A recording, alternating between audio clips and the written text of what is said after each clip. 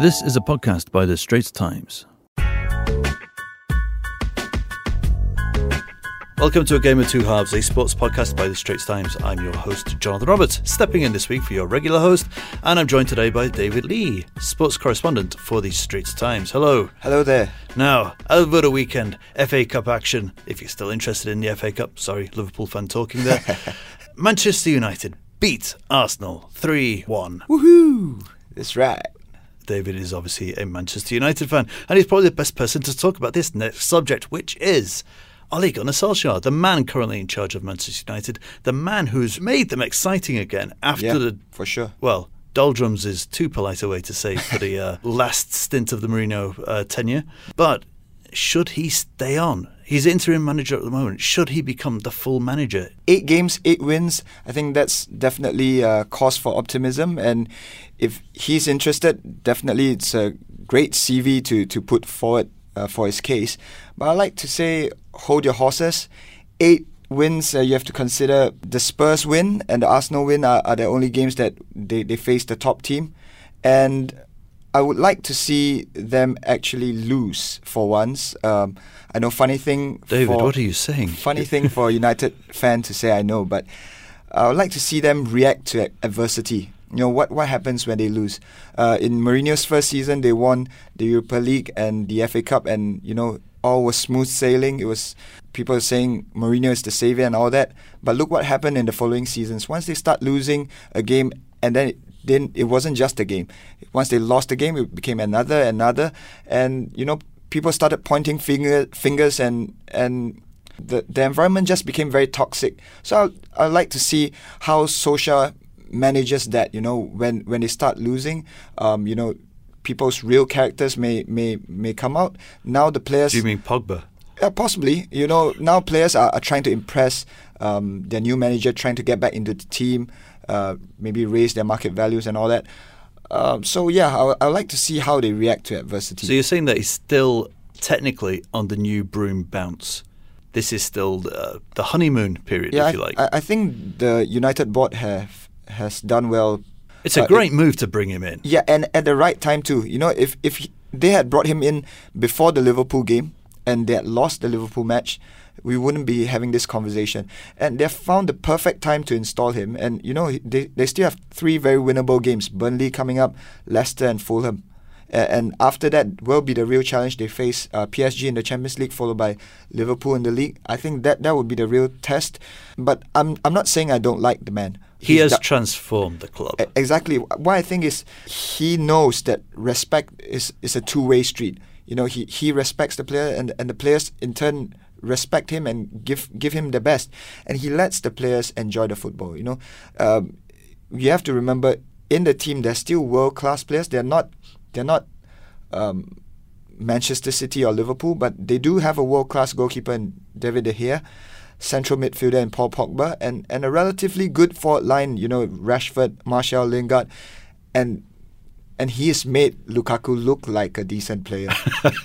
Yeah, so he hasn't exactly reinvented the wheel, but he's just let people, you know, play what they're good at, do what they're good at. He is also the great myth of football. He is the former player who comes back as a coach, as a manager, whichever term you want to use, and leads the club to even further glory. And it's a beautiful thing to have. Zidane at Real Madrid is probably the best example. Right.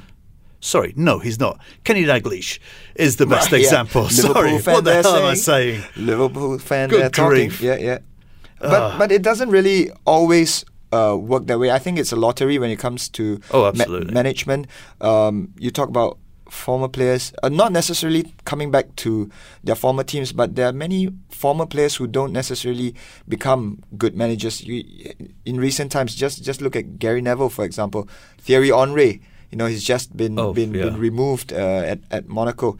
For me, I don't like it when a former player, a great player, goes straight into management, straight into a top job. You know, like maybe Ryan Giggs at Wales, Roy Keane at Sunderland, Mark Hughes also with Wales, and, you know, Thierry Henry and Gary Neville. I prefer if they work their way up, pay their dues, because it's two different things, right? Playing and management. And Solskjaer for me has done that. He's managed at Molde first, back in his home country, led them to their first title in 100 years. Okay, he has that unfortunate stint at Cardiff when he didn't have results. But which manager doesn't have that on their CV? But at least he's paid his dues. He's worked his way up, and that's what I like about Solskjaer. It is interesting that everyone is so concentrating on Giggs, or for a very brief time Keane, to be that person who comes back, and then he comes and does it in such style as well. It's such a joyful way. Right. Yeah, it has to be. Joyful is the word. There are just some people in football where you look at them and looking at them makes you feel happy. He's not called a baby-faced assassin for no reason. He has just that cherubic look. And when you look at Roy Keane, so gruff and tough. Maybe some teams need that, but after the tough times United had, you really need someone to liven up and bring some positivity back into the club. Well, talking of positivity, if they do beat Burnley Wednesday morning, Singapore time, I believe, it will be the first time that they've won 9 matches in a row since Cristiano Ronaldo left in 2009. Happy times. But yeah, hold your horses. We're not going to win the league. Just hope the winning run continues. But like I say, I'd like to see them how they react to a defeat. Talking of big defeats, over in Melbourne, Australia, of course, Novak Djokovic has won the men's title of the Australian Open by trouncing Rafael Nadal 6-3, 6-2, 6-3. Hammering. A hammering. The beast broken. Yeah. Well, to talk about his experiences watching the men's final and indeed the women's final is our assistant sports editor, Rohit Brijnath. He's over in Melbourne, and we've splashed out on some upmarket tin cans and premium quality string. Now, Rohit, Nadal had not dropped a single set before the final, and then he was swept away by Djokovic. So what do you think happened? First things first, I think Nadal had a fair point when he said that, because he's had so many injuries, and when he came back, he was playing well offensively, when he was hitting big shots and he was serving well. But, his best game is his defensive game, when he forces players to hit another ball and another ball and another ball. And that's really testing. And I think to be able to play that defensive sort of tennis, you have to be physically in your best conditioning. And I don't think he was there yet. Having said that, I don't think any type of Nadal at this time would have, managed to beat Djokovic in the final, because Djokovic was just playing a higher form of tennis. I mean, it's very difficult. I don't know how many Grand Slams I've seen, how many finals I've seen. And I mean, Djokovic was playing a tennis I had almost never seen. I mean, it was so flawless. It was so perfect. I mean, I always look at him as a scientist. He does everything in his diet, in his training, anything that he can to just be a little bit better. He's always fine-tuning his game. He's like a mechanic. And I think he went through a little bit of a tough time in 17 because he had won so much. And sometimes when you win so much, you don't know really where you're going to go. And then your game flattens out. And then, of course, last year he had an elbow injury. And now, he's, again, the greatest in the world. And look, if his health is okay, I think health is always the key. You've seen Andy Murray is injured and Rafa has injuries and Federer has had a few problems and is in decline. I think if Djokovic can stay injury-free, I don't see why he couldn't catch Federer. So Rohit, how impressed were you by Naomi Osaka? With Serena Williams at the twilight of her career, is Osaka the new queen? Yeah, I'm really impressed with Naomi Osaka. I mean, a couple of things. One is a lot of players win one slam and then it takes them a little while to sort out their games. And, they can't manage the pressure and the tension for them to win a second slam. And she's won 2 slams in a row, and that's extraordinary. Second thing is, she was doing well in the final. And then, she had the match in her hand. And then she got a little bit nervous and, the occasion became too much and she let it go. And then she cried and she left the court, but she recovered. And that's the key thing. She got back her poise. And I think she's a player of great poise and of great character and great toughness. And I think that matters. And I think the third thing is she has a fantastic game. She has a very strong serve. She has a very strong forehand. She understands the court. One of the things her coach is trying to do is trying to get her to come to the net more, to play the slice more, to play different types of shots. So she's only going to add to a game. So I think we have to be careful. You can't compare anybody, to previous champions. I mean, Serena Williams is, of course, the greatest player who's ever been there. But let's just say that this young woman is incredibly impressive, and it'll be interesting to follow her adventure. Now, you have to tell us more about Astra Sharma. I don't think everybody is going to be a great singles player. I think some people are going to be good doubles players.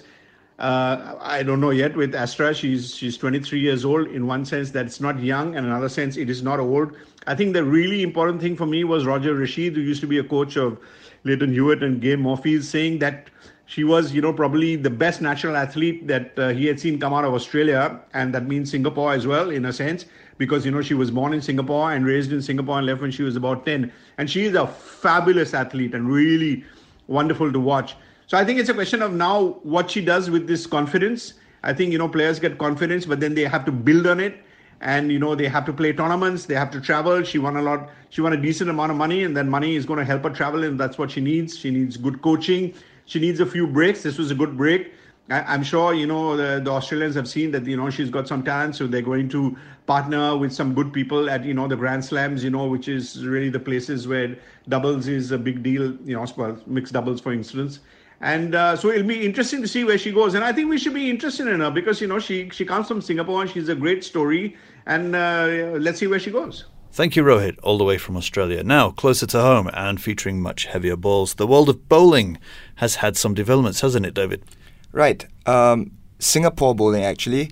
So in the last week, they celebrated their 10th anniversary of their Centres of Excellence.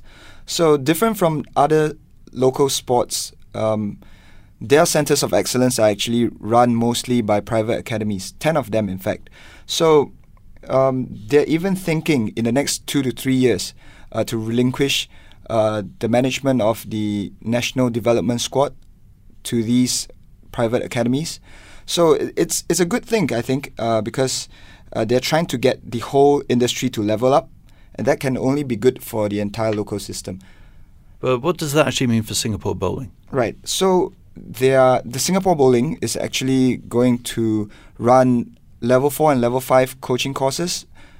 So whoever are interested can take part and upgrade themselves. When coaches upgrade, these generally means better players, and better players generally mean there's a wider pool of good players for the national team to choose from.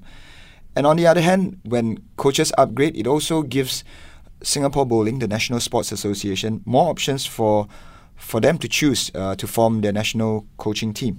So Singapore Bowling is already considered world-class, especially for the women's team. And the men's team recently won bronze at the World Men's Championship. Well, I was going to say, because as long as I've been in Singapore, bowling has always been, a medal potential thing. So do we need to be better?